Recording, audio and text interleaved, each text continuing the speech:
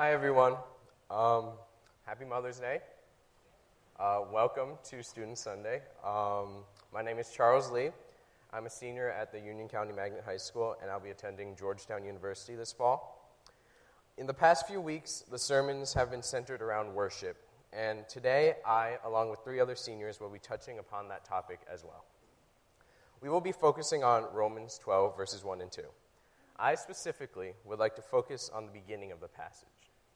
It reads, "Therefore, I urge you, brothers, in view of God's mercy." The purpose of this phrase is to establish why it is that we worship. It contains 2 key components. First is the word therefore. Therefore indicates a change in Paul's message. Previously in Romans, Paul discusses the fact that we find salvation through God's grace and our faith, and that we should not be ashamed of this fact, but instead show it in our lives. Romans 1:16 reads, "I am not ashamed of the gospel, because it is the power of God for the salvation of everyone who believes." Paul is saying that God saves us from spiritual death. His salvation and grace is granted through our faith. Verse 17 then reads, "The righteous will live by faith."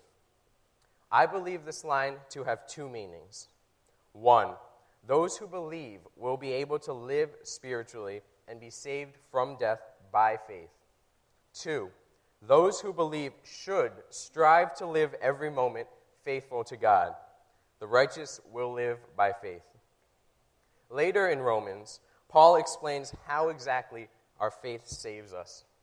Romans 5, verses 1 and 2 says, "Therefore, being justified by faith, we have peace with God through our Lord Jesus Christ, by whom we have access by faith into this grace wherein we stand."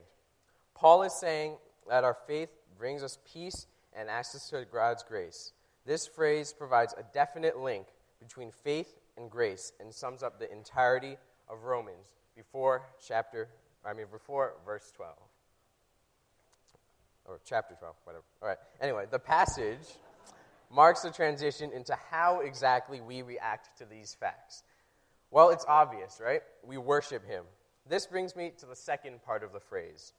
The words, "in view of God's mercy," show that we react to God's never-ending mercy and grace through worship. Now, what is grace? Amazing? Yes. But what exactly is it? First of all, let me address where it comes from. It all starts with Adam and Eve and their sin. When they disobeyed God, it is as if they destroyed the link between us and heaven. We, as people, are not worthy of going to a perfect place. Why? Because if we humans who sin go to heaven with our sin, heaven becomes like earth. We were separated from God by sin forever. The Old Testament is full of people making offerings to cleanse themselves of sins, sacrificing lambs and doves, because the death of an innocent would take the place of the death caused by sin. However, sin is repetitive, and we kept sinning. No amount of sacrifices could bridge the gap between us and God. So what happens next? God sends his only Son, Jesus, to be the ultimate sacrifice. His death on the cross is worth more than any amount of doves or lambs. He, the Lamb of God, in his death granted us salvation. Through his death, the sins we have committed, the sins we will commit in the future, and the sins of our descendants are wiped away. We are no longer separated from God. Why? Well, that brings me back to the topic of grace. Grace is God's gift of the ultimate undeserved forgiveness made possible through the ultimate sacrifice of his perfect Son. He died so we would not have to. There is nothing we have done or we could ever do that would make us worthy of this grace. No amount of good works, no amount of study of Scripture could ever equal the gift of grace. Ephesians 2, verses 8 and 9 reads, "For it is by grace you have been saved, through faith, and that this is not from yourselves, it is the gift of God, not by works, so that no one can boast." It is because of this amazing grace that we worship him through our actions and words every day. So what does grace mean to me? Well, over the past 4 years, I've definitely learned the meaning of grace and its implications in my life. Grace to me is what allows me to want to be different. As I've gone through high school, the knowledge of God's grace has allowed me to consciously and unconsciously change aspects of who I am. In my freshman year, my SALT group studied the fruit of the Spirit, and I was challenged to think about what aspect I struggle with most. I identified self-control, but did not really do much to change any part of my life.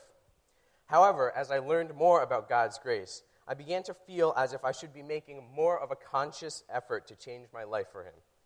High school continued, and I kept trying to honor God through my actions. However, I did not see that much of a difference. I only saw the times when I messed up. Despite this, I kept my faith and desire to change because of the knowledge of God's grace. I suppose that this year is the year where I've been struck over and over by what God has done in my life. I learned that just because a change is initially unseen, it does not mean that it is not occurring. On the senior retreat, I was able to repair a friendship and was told something. You really have changed in the past few years. I was inspired not to let up and continue to strive to honor God every day. Then, just last weekend, I was further motivated to worship God in my everyday life. I was on the junior high Philly trip with my 7th and 8th graders, and I saw how amazing and courageous they were in their yearning to share God's grace with the world. They fearlessly shared God's word with others and unselfishly lived by faith, worshiping God through their every motion.